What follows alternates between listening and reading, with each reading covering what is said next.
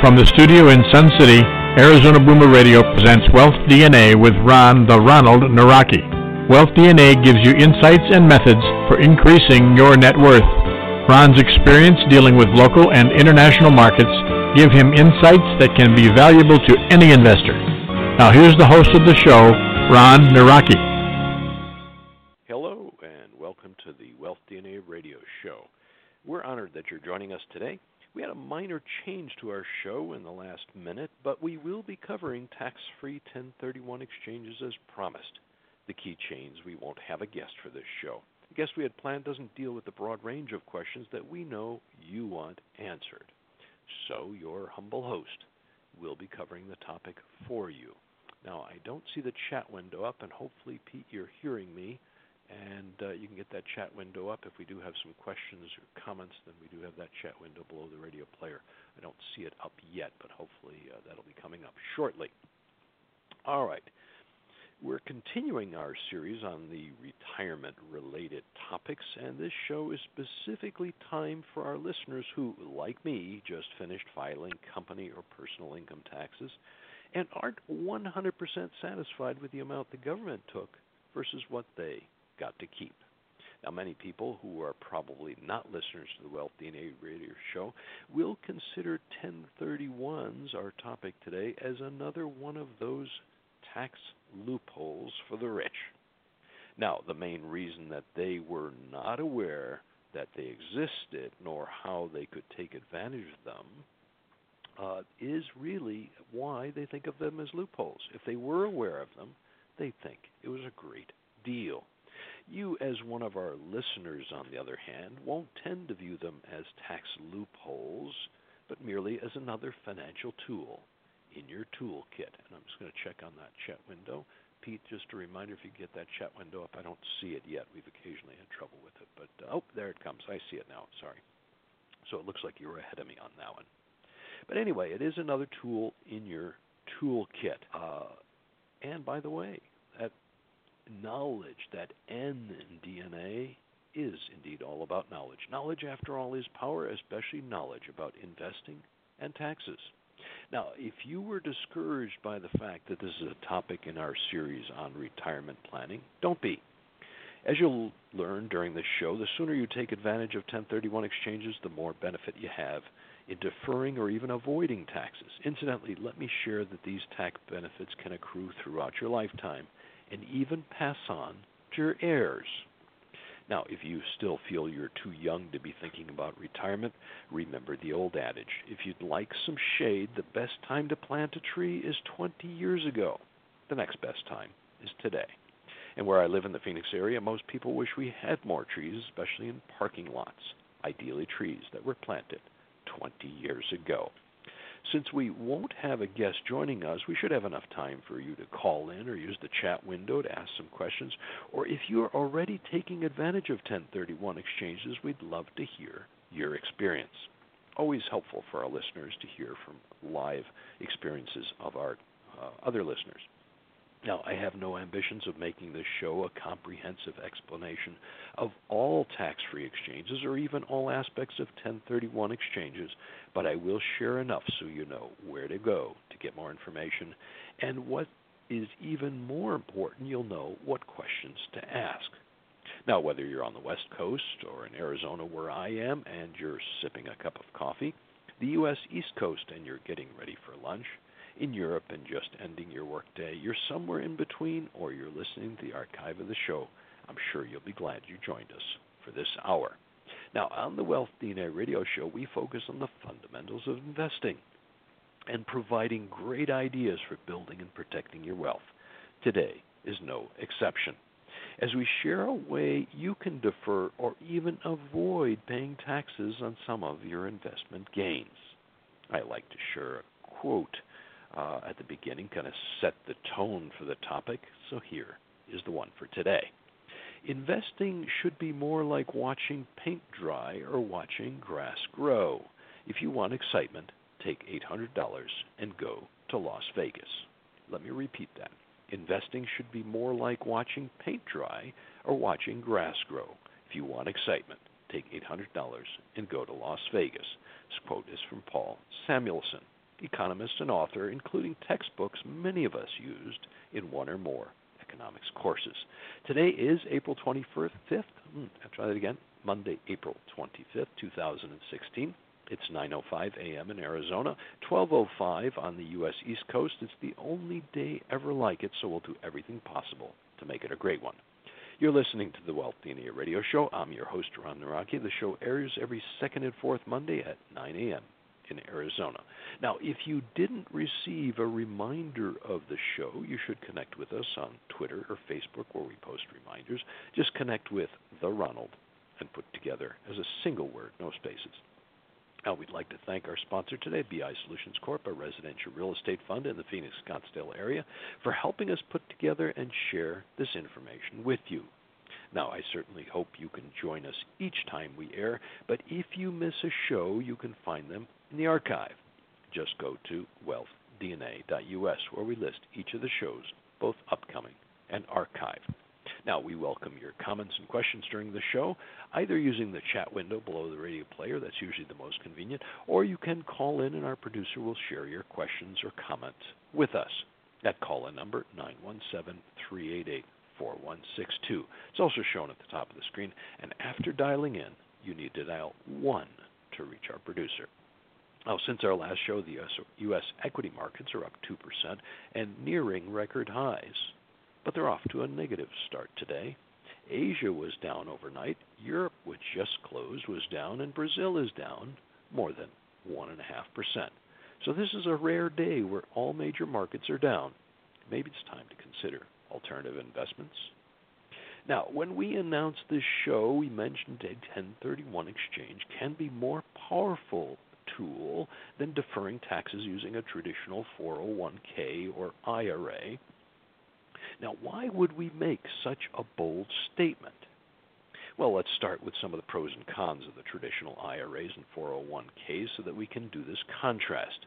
A big positive to them, of course, is that the amount you contribute is tax deductible, reducing the amount you pay in taxes.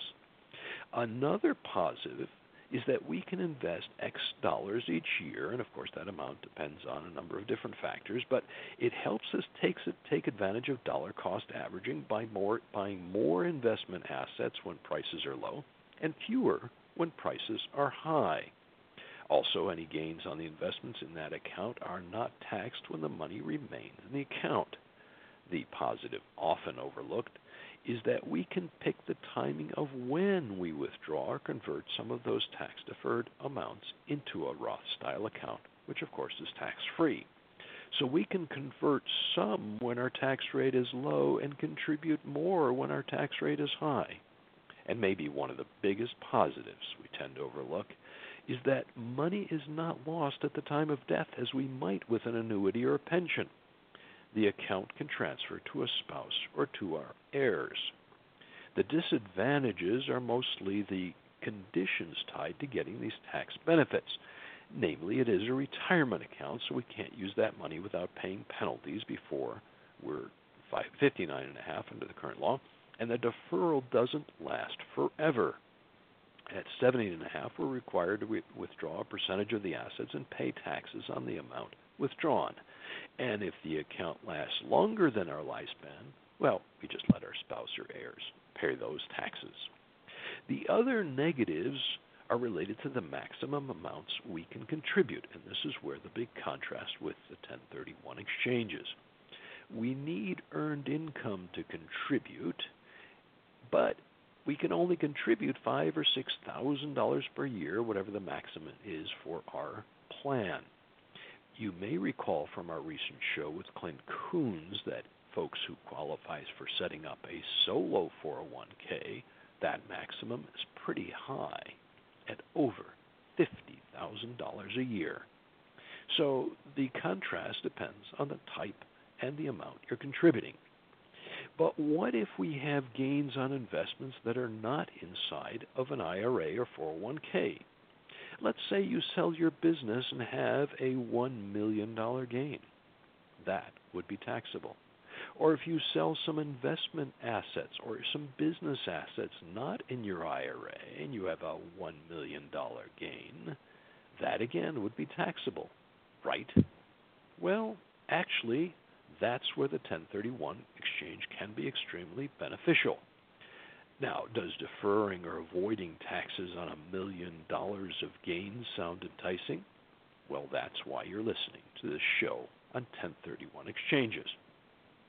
Now, based on that comparison to traditional IRAs and being able to defer or avoid taxes on a very large gain probably sounds like a tax loophole specifically designed for the rich. In reality, the 1031 exchange is a financial tool that allows you to do that. Furthermore, you don't have to be rich to take advantage of it, nor do you have to be an accredited investor. It works just as well with a $5,000, $10,000, or $20,000 gain, but we'll talk more about those smaller gains later. Before I share more details, we don't want our listeners in other countries to feel like it doesn't apply to them, nor for our listeners in the U.S. to think they're limited to exchanges on property or assets in the U.S. Well, let's talk briefly about how it affects investors not in the U.S. or assets not in the U.S. I certainly don't know all of the details in all situations about investing internationally or non-U.S. investors investing in the U.S. In many cases, though, they can take advantage of the 1031 exchange. The key requirement is that the investor has a liability on U.S. taxes in order to qualify for the 1031 exchange. Now, let me remind you, international tax treaties differ. Each country pair has a different treaty. Some never signed them. And even if you're able to defer the U.S. taxes, it doesn't mean that you'll be able to defer the gain, or you may actually be taxed on the gain in that other country. So I encourage you to talk to an expert on taxation, especially with those countries, when in doubt or when it's complicated. And by the way, when it crosses national borders, that certainly adds complexity. Been there, done that, and it's been complex. Now, I guess it would be very helpful if I explain what a 1031 exchange is. First, a 1031 refers to the section of the U.S. tax code. Just like 401k or 403b, there are also sections of the U.S. tax code related to those tax-deferred or tax-free retirement accounts. So anytime you want to get the correct answer, you can always read the actual tax code. Now, I can't guarantee it'll be easy to read or self-explanatory, but I'm pretty certain it will help you fall asleep, whether at night or during the day. And if your tax advisor doesn't know the details related to your situation, that's where they turn for the answer. The 1031 exchange is officially called a like-kind exchange. And broadly stated, a 1031 exchange is a swap of one business or investment asset for another. Although most swaps are taxable as sales, like a barter would be, if your exchange fits within the Section 1031 rules, you'll have either no tax or limited tax at the time of the exchange. Now, for listeners who remember the U.S. tax treatment for personal residences several decades ago, they provide a great analogy for the 1031 exchange. Now, I'm not saying personal residence is qualified for a 1031 exchange, but the analogy is a good one. Now, I don't remember the exact timing of when the personal residence rule changed since I was living in Europe, but I'm probably not far off if I say it was late 1990s, so about 20 years ago. You say late 1990s was 20 years ago? My, how time flies. Now, the old rule was that when you sold your personal residence, you could avoid being taxed on the gain if you bought another residence within a specified amount of time and the value of the new residence was higher than the old one. Now, once you reached an early retirement age, probably 55, you had a one-time exemption. You could avoid paying taxes on that sale or your downsize. This was particularly used for those of us U.S. taxpayers who owned homes during the 70s and 80s when housing prices were rising rapidly, and despite double-digit mortgage rates, by the way. Back then, we certainly never thought we'd see mortgage rates below 4%. So much for forecasting and predicting. It's tough when it's about the future. So using the old rules on personal residence sales as an analogy, the 1031 exchange allows for a tax-free swap if the new assets you're buying have a price at least as high as the assets you're selling. But this is where I have to reemphasize that the personal residence was merely an analogy to help you understand the principle. Let's go back to what I said about the definition of a 1031 exchange. It's a swap of one business or investment asset for another. And despite what realtors and mortgage brokers often say, your personal residence is not an investment, period, and thus does not qualify for a 1031 exchange. Besides, under the current tax rules for the sale of a personal residence, you're probably better off taking advantage of the $250,000 or $500,000 exemption than using a 1031 exchange, even if it were possible.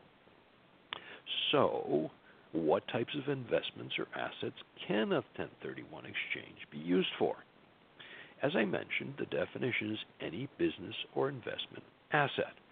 Most of the time I talk to investors about 1031 exchanges, it's related to investment real estate. But if you're running your commercial dry cleaning business, you might want to sell a smaller chemical washer and buy a larger or faster one. If you're running an office furniture distribution and design business, you might want to sell a truck and buy a larger one with a better lift gate. Now, even though the old truck or your old commercial washer may be worth far less than when you bought it, you may still have a taxable gain since you depreciated it below its market value. So in both cases, a 1031 exchange might apply. And my caution here is vehicles are probably the worst example because our tax depreciation isn't that far off from the devaluation or the decrease in market value. So vehicles are probably less likely, and also one of the reasons that real estate tends to be most common use of 1031 exchanges. Now, I'm guessing it would also be possible to sell a franchise and buy another one in the same or similar industry, whether restaurant, automotive repair, or any other. But is a franchise an asset, or is it a licensing agreement? I'd check with a lawyer and a CPA on that one. Now, for today's discussion, I'll focus on investment real estate since that's the most common use of 1031 exchanges. And of course, I'll share some examples and some of the benefits of trading up and deferring those gains. But if you're not investing in real estate, don't leave the show yet. We still have a lot to cover that applies to you. Besides, you might realize that real estate investing might be worthwhile and maybe worth considering. Let me take a quick pause here and remind our listeners you're tuned to the Wealth DNA radio show. I'm your host, Ron Nawrocki, and I look forward to you joining us every second and fourth Monday. If you missed some prior shows, like the ones in our retirement planning series on Medicare, Social Security changes, or solo 401ks, which I already mentioned, or if you want to re-listen to them, we maintain an archive of all past shows on www.wealthdna.us. If you'd like to get an email reminder of the shows, just send an email to me, ron@wealthdna.us. We'll keep you posted about future shows and events, or you can follow The Ronald with no spaces on Twitter or Facebook.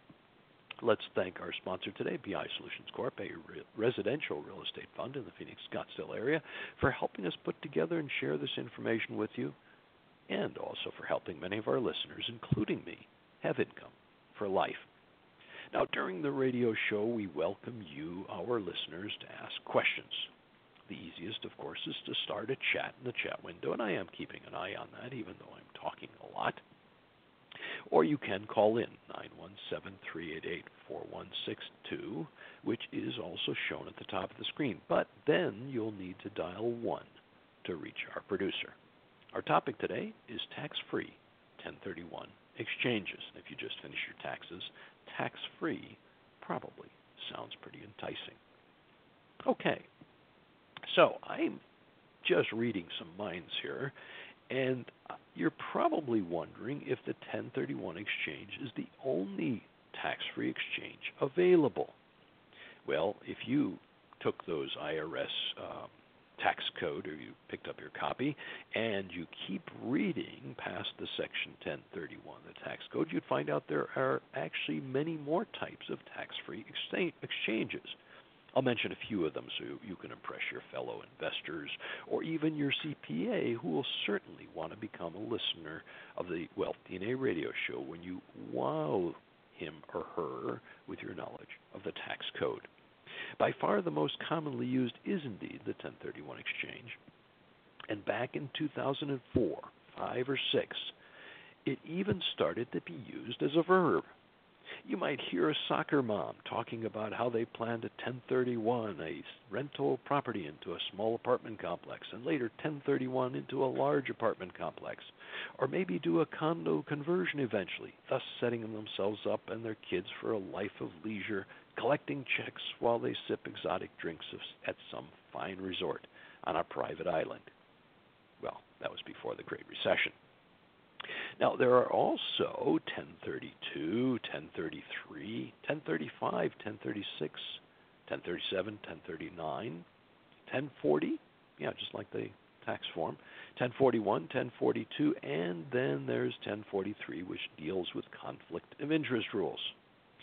Notice there are a few numbers I skipped, if you didn't realize that. 1034 wasn't in there, 1039 wasn't, since they were repealed in the meantime. Yes, tax laws change. I'll mention some of the more useful ones, starting with 1032, which is the tax-free exchange of stock for property. I assume this would apply if you own an LLC which holds a property and you decide you want to take direct ownership of that property. It would be tax-free. A 1038, which is the reacquisition of real property.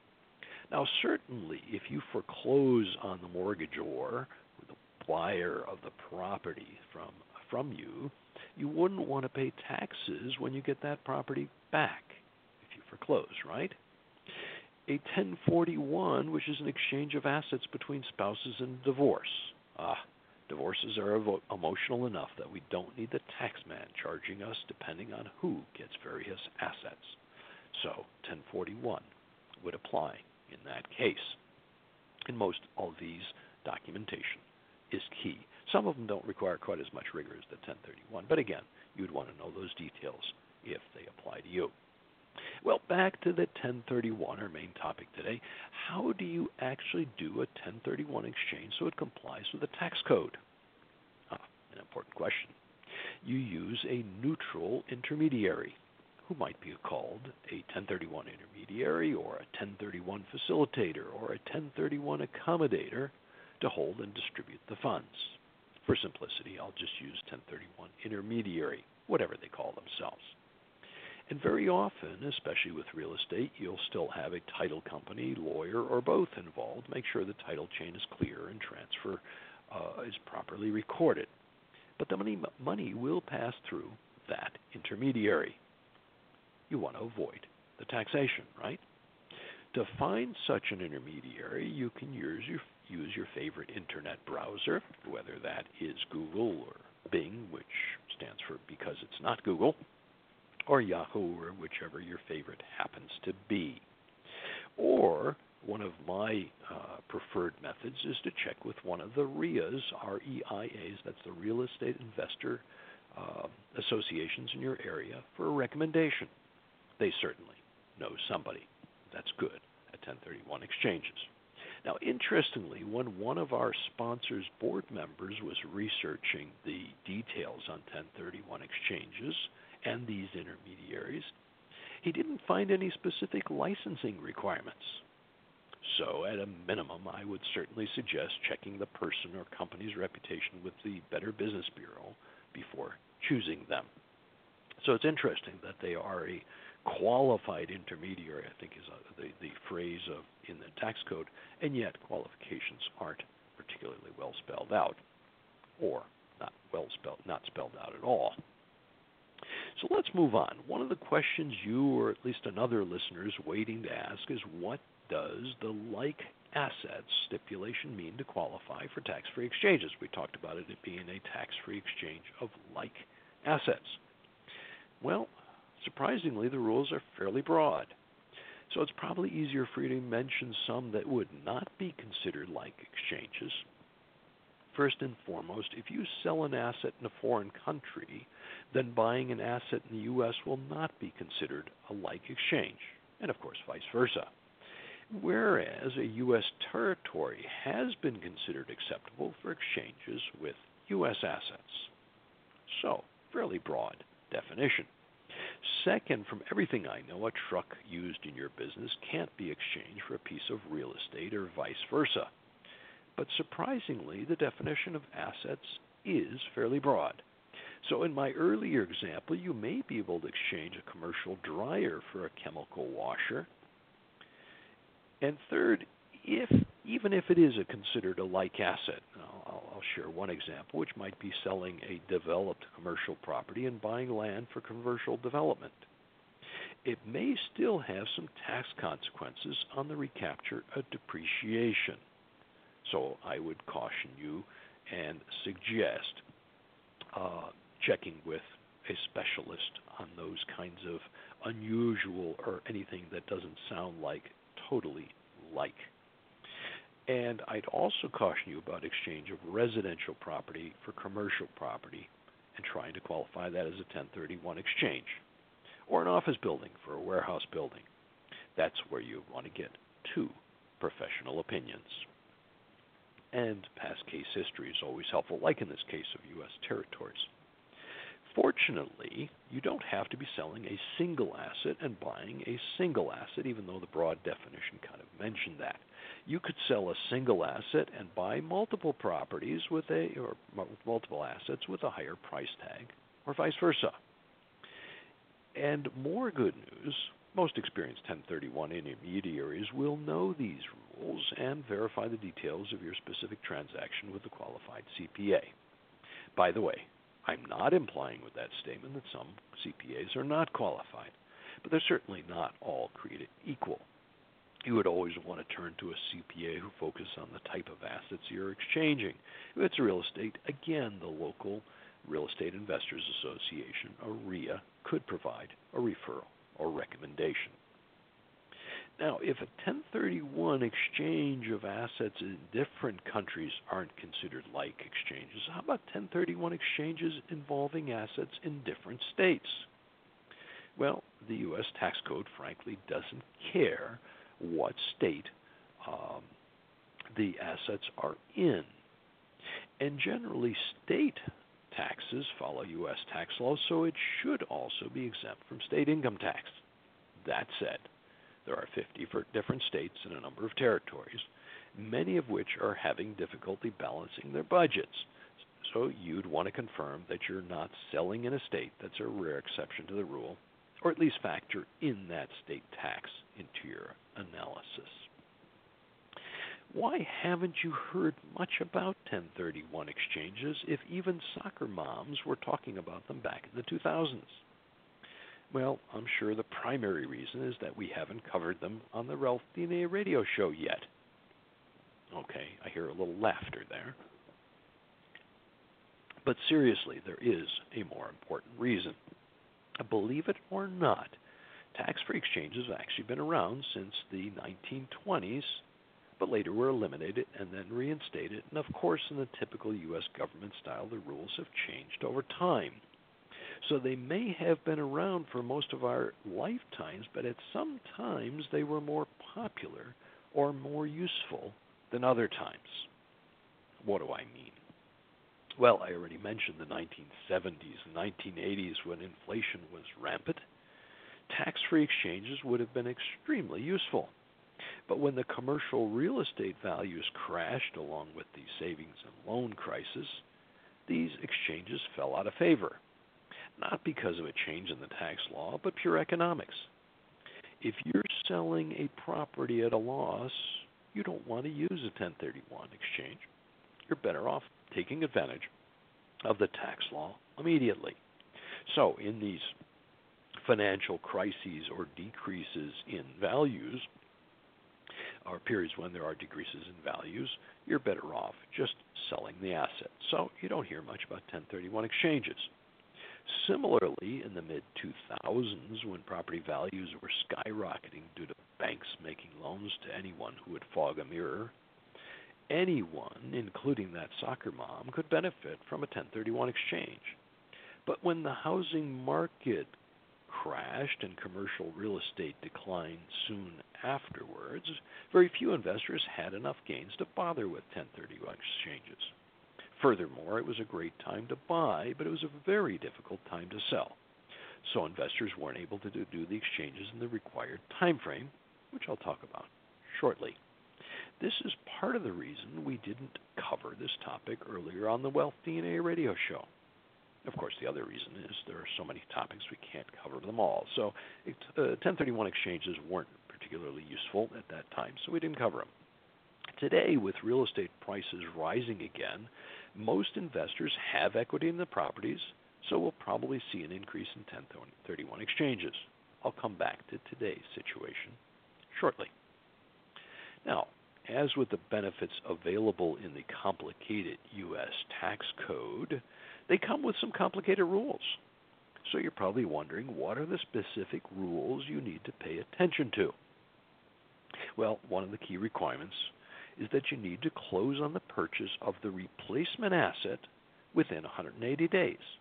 Now, that doesn't sound very bad. That's a half a year. And a big contrast to a typical barter transaction, which would be taking place generally at the same time. But with commercial properties, or if you're buying a business, this does not put, or even a business asset, which may take some time to evaluate and to move, it may not be such an easy charge, and that does put you under time pressure to get the deal closed.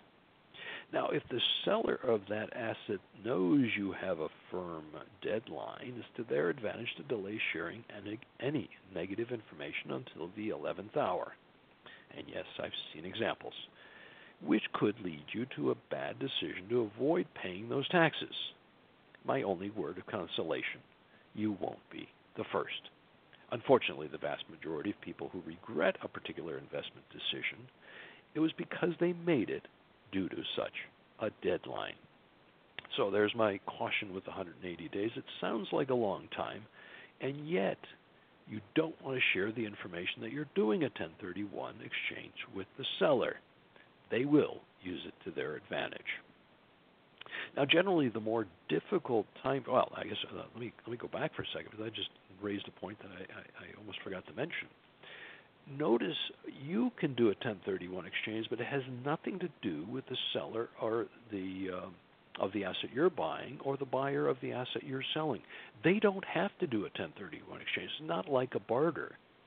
Each of you can do a 1031 exchange, which is for your tax purposes. The other can be an independent buyer that's just buying from you, and the other can be a seller who's just selling you an asset. Whether or not they do a 1031 exchange does not affect the fact that you can do a 1031 exchange. So, 1031 exchange to the party involved, and we're talking about you here, not to the people you're buying or selling. You're buying from or selling to. So anyway, back to my train of thought here, or broken train of thought. Generally, the more difficult time frame to meet is to identify the replacement asset within 45 days of the sale. So that's the other requirement. You have to identify the replacement asset within 45 days of the sale. Now, that's another opportunity to overlook some of the warts. And warts, by the way, are the technical term for drawbacks on the assets you tend to buy. Asset or assets. And once you identify the asset or assets, you tend to overlook these warts. So you have a lot more time to now do your due diligence, but since you've already identified them, you might have difficulty changing your mind. You might end up paying those taxes and thus overlook the warts. In other words, make those bad business decisions. So these time frames can drive you to make bad decisions.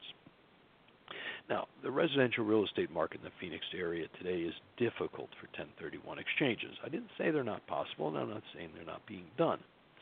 See, even though asset values have increased and you have a significant benefit to using a 1031 exchange, it's very difficult to find replacement assets with good investment returns.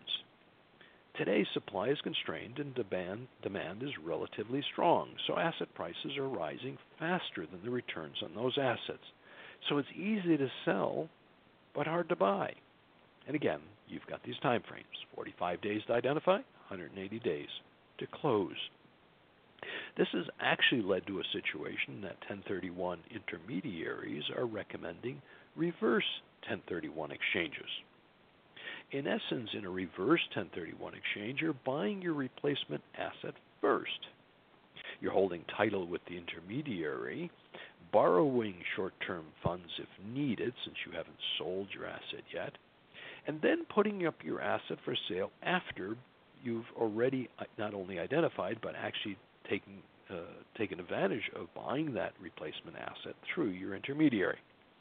So you'll have no problem meeting the 45 deadline if you've already identified and effectively took ownership at the time of the current property sale. The drawback, of course, is the cost of short-term money for that transaction where you bought before you sold, and making sure title is held properly prior to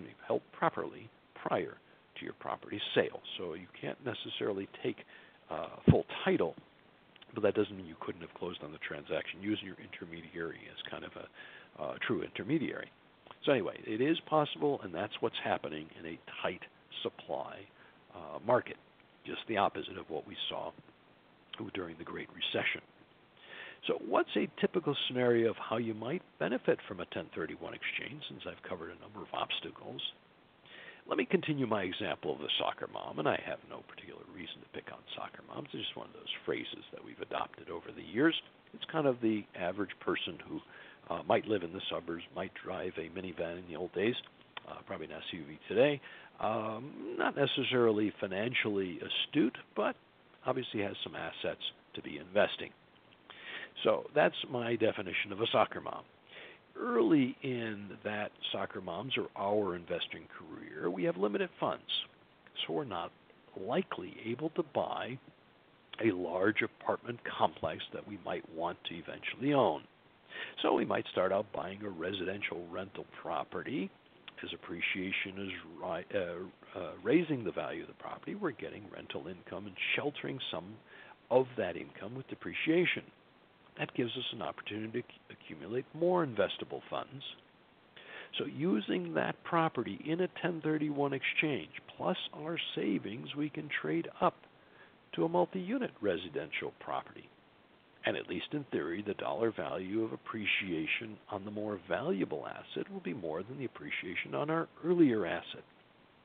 And as we continue to accumulate more funds, and we repeat that process, deferring any of the gains along the way.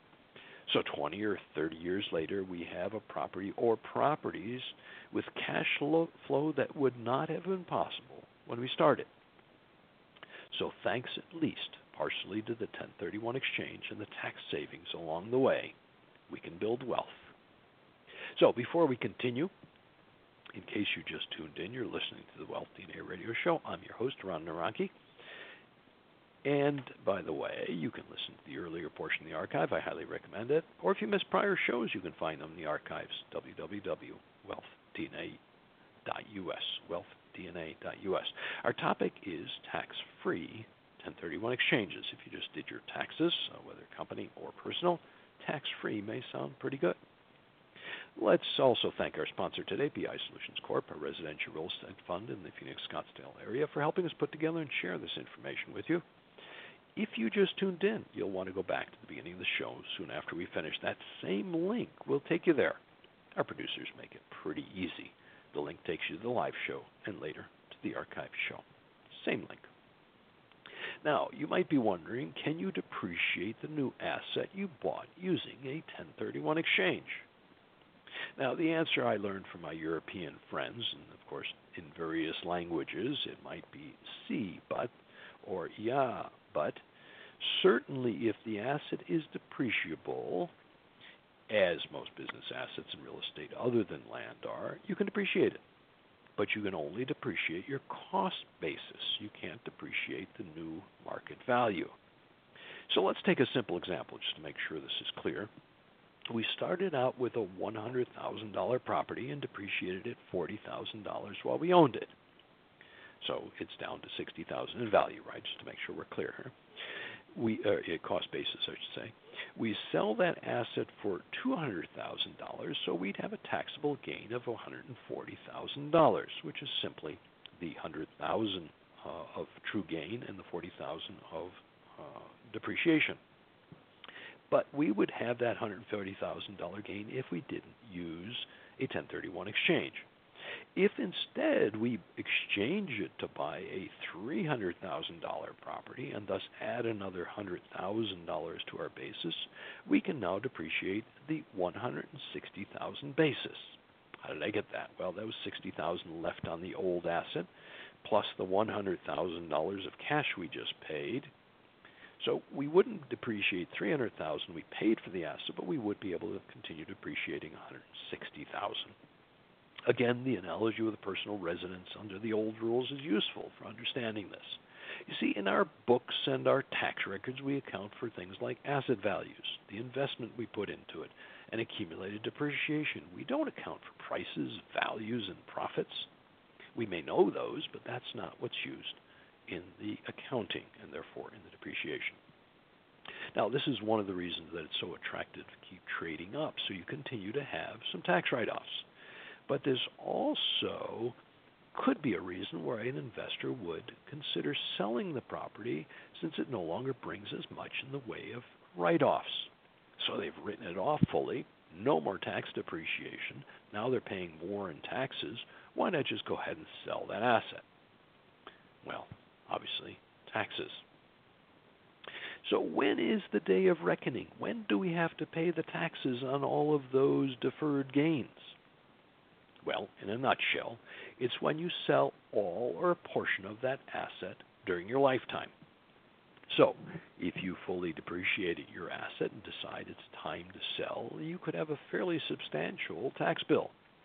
Some of it subject to long-term capital gains and doesn't hurt quite as much, but keep in mind all of that depreciation you took in all of the past years would be recaptured at an ordinary tax rate. Are you just saying, ouch? I certainly would. And now, Columbo would have noticed I added the phrase, during your lifetime, which brings us to another tax advantage of investment properties, or most investment assets. Or you might want to call it, rather than a tax advantage, for the uninformed, we would call it a tax loophole. A loophole for the rich, of course, is what it's usually phrased. If you own that asset throughout your lifetime and you're able to live off the income the asset generates, you can then leave it to your heirs. But unlike an IRA, they will not be liable for taxes. Let me repeat that. But unlike an IRA, they will not be liable for taxes. Another advantage over IRAs. See, most assets get a step up in basis at the time of death. So that 200-unit apartment complex or shopping plaza that you own, which may have a $0 cost basis, is revalued at the time of your death to the market value. Your heirs have the property appraised and they can sell it tax-free or hold the asset and start depreciating it all over again. Of course, the massive real estate portfolio your heirs accumulate and depreciate during their lifetime would again get a step up in basis at the time of their death, unless, of course, the tax laws change. Now, would these tax laws change? Well, it's almost as certain as death and computer failures. So this sounds all very wonderful. Why don't more investors take advantage of 1031 exchanges? Well, I already admitted to one of the important reasons we haven't covered 1031 exchanges on the Wealth DNA radio show until today. But in all seriousness, there are other practical reasons. Like many people don't take advantage of investing in businesses or investment properties, so they can't take advantage of 1031s. And very few people know that 1031 exchange exists. And of course, there are the transaction costs. Newsflash, 1031 intermediaries don't work for free. Got that? They don't work for free. And of course, there are the constraints that we talked about, like the like exchange definition, so you can't change for totally anything you want. You can't exchange for anything you want. Timing rules, the 45 and the 180 days, and the economic cycles we discussed. Sometimes it just doesn't make sense if property prices are lower than your cost basis, or a very small gain. If we have a normal real estate market, let's say for 5 or 10 years, as opposed to the booms, bust, tight supply, or no demand that we've seen in the past years, we'll see more 1031 exchanges taking place. You have my word for it. Now, you may be wondering if I've ever taken advantage of 1031 exchanges.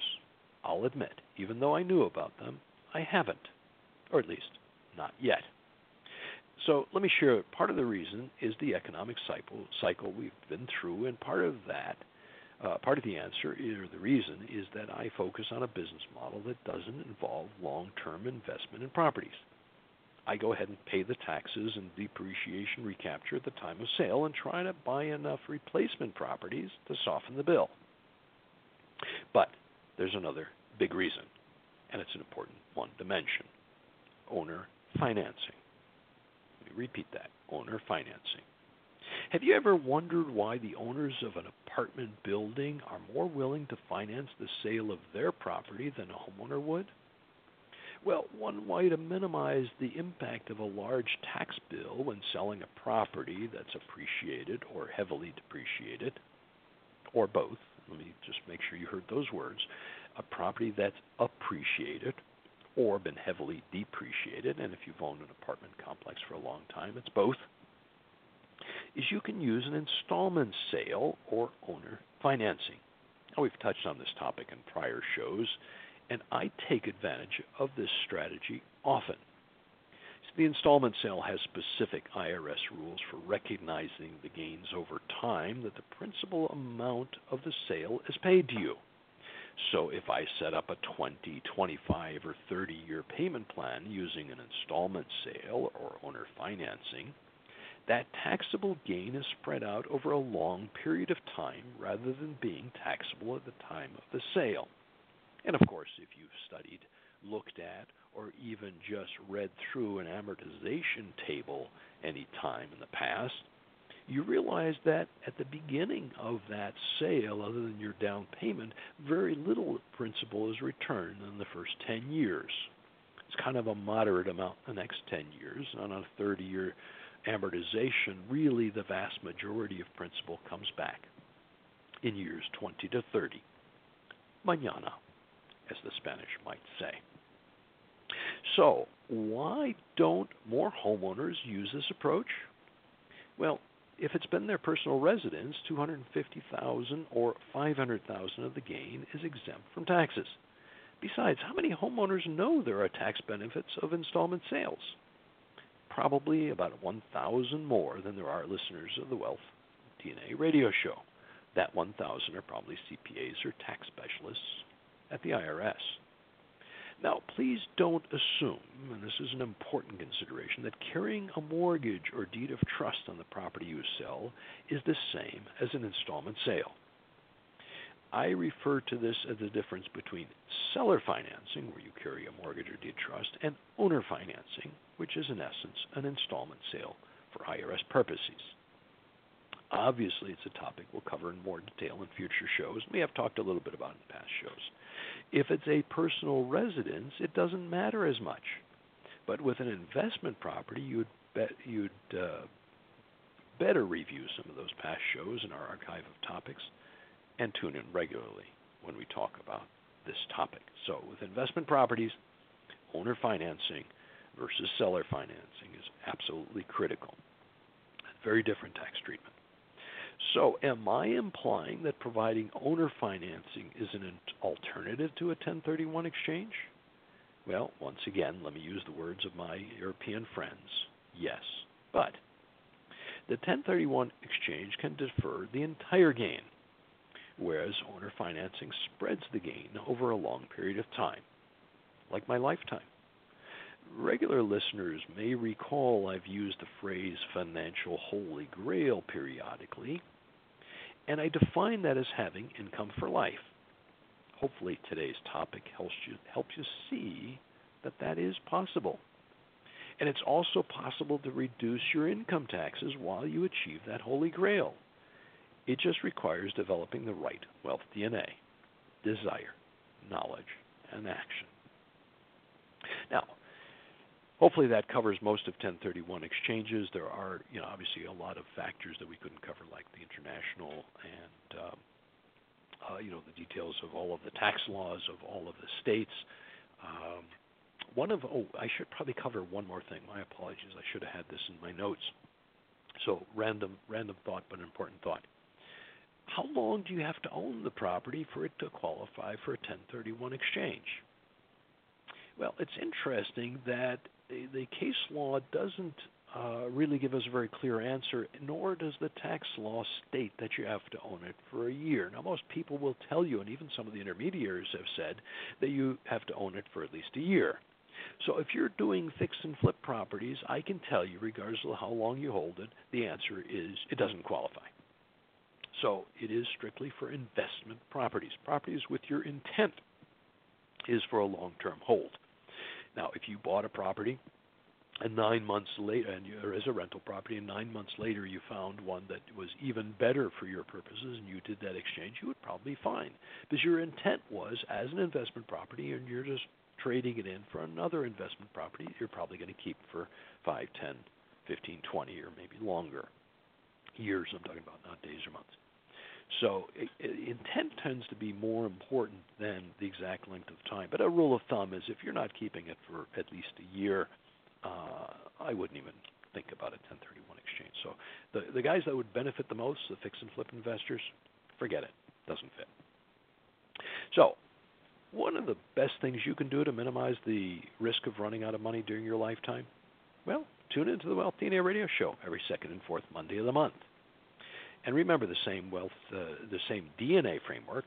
One is wealth DNA, the other I could consider health DNA. That same framework can be used for improving your health as well as building your wealth. Those same three obstacles, desire, knowledge, and actions, prevent the majority of people becoming wealthy, are the same obstacles that prevent many from improving their health. Regular listeners know that our objective is to share the fundamentals of investing, provide great ideas for building and protecting your wealth. Our mission is to help you and 1 million other people become millionaires. Today's show is an example, probably another good example. Now, I certainly hope Paul Samuelson's quote helps you understand why the 1031 exchange can be helpful in wealth building or achieving the financial holy grail.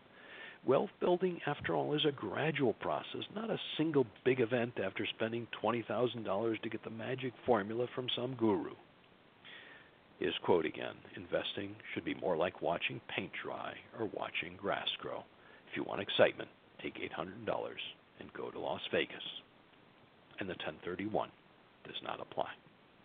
Now, if you missed part of today's show, or if you want to recommend it to some friends, the link in the announcement will take you to the archive version. And, of course, you'll always find the full list of past shows there, www.wealthdna.us. I'd like to thank our sponsor today, BI Solutions Corp., a residential real estate fund in the Phoenix Scottsdale area, for helping us put together this show and helping many of our listeners achieve that holy grail. Now, the next Wealth DNA radio show will be the second Monday of May. That is Monday, May 9th, and I can't believe that it's already May creeping up. It seems like we've just spent 4 months doing bureaucracy and the business is about to start. Same place, same time. So it's 9 a.m. Arizona time. Your time depends on your time zone. We'll be talking about 12 keys to retirement planning with Roger Allen Friedman. The full lineup of guests and topics is on wealthdna.us. You'll find the archive of past shows there, too, as I mentioned. If you have some comments or questions about this show or others, or if you haven't received my emails reminding you of the show, just send an email to ron@wealthdna.us. And, of course, you always have another minute or so here in the chat window below, or call our producer. That'd be pretty quick. Or just follow the Ronald, as I mentioned, on Facebook or Twitter, no spaces, and we'll keep you posted about future shows and events. Happy investing and taking advantage of 1031 exchanges to reduce your taxes.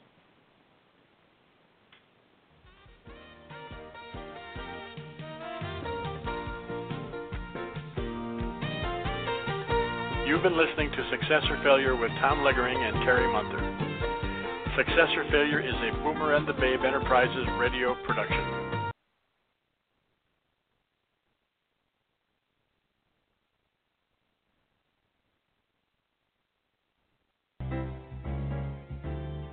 You've been listening to Wealth DNA with Ron Nawrocki on Arizona Boomer Radio. Arizona Boomer Radio is produced by the Boomer and the Babe Incorporated and can be heard Monday through Friday. You can sign up for their online magazine at boomerandthebabe.com.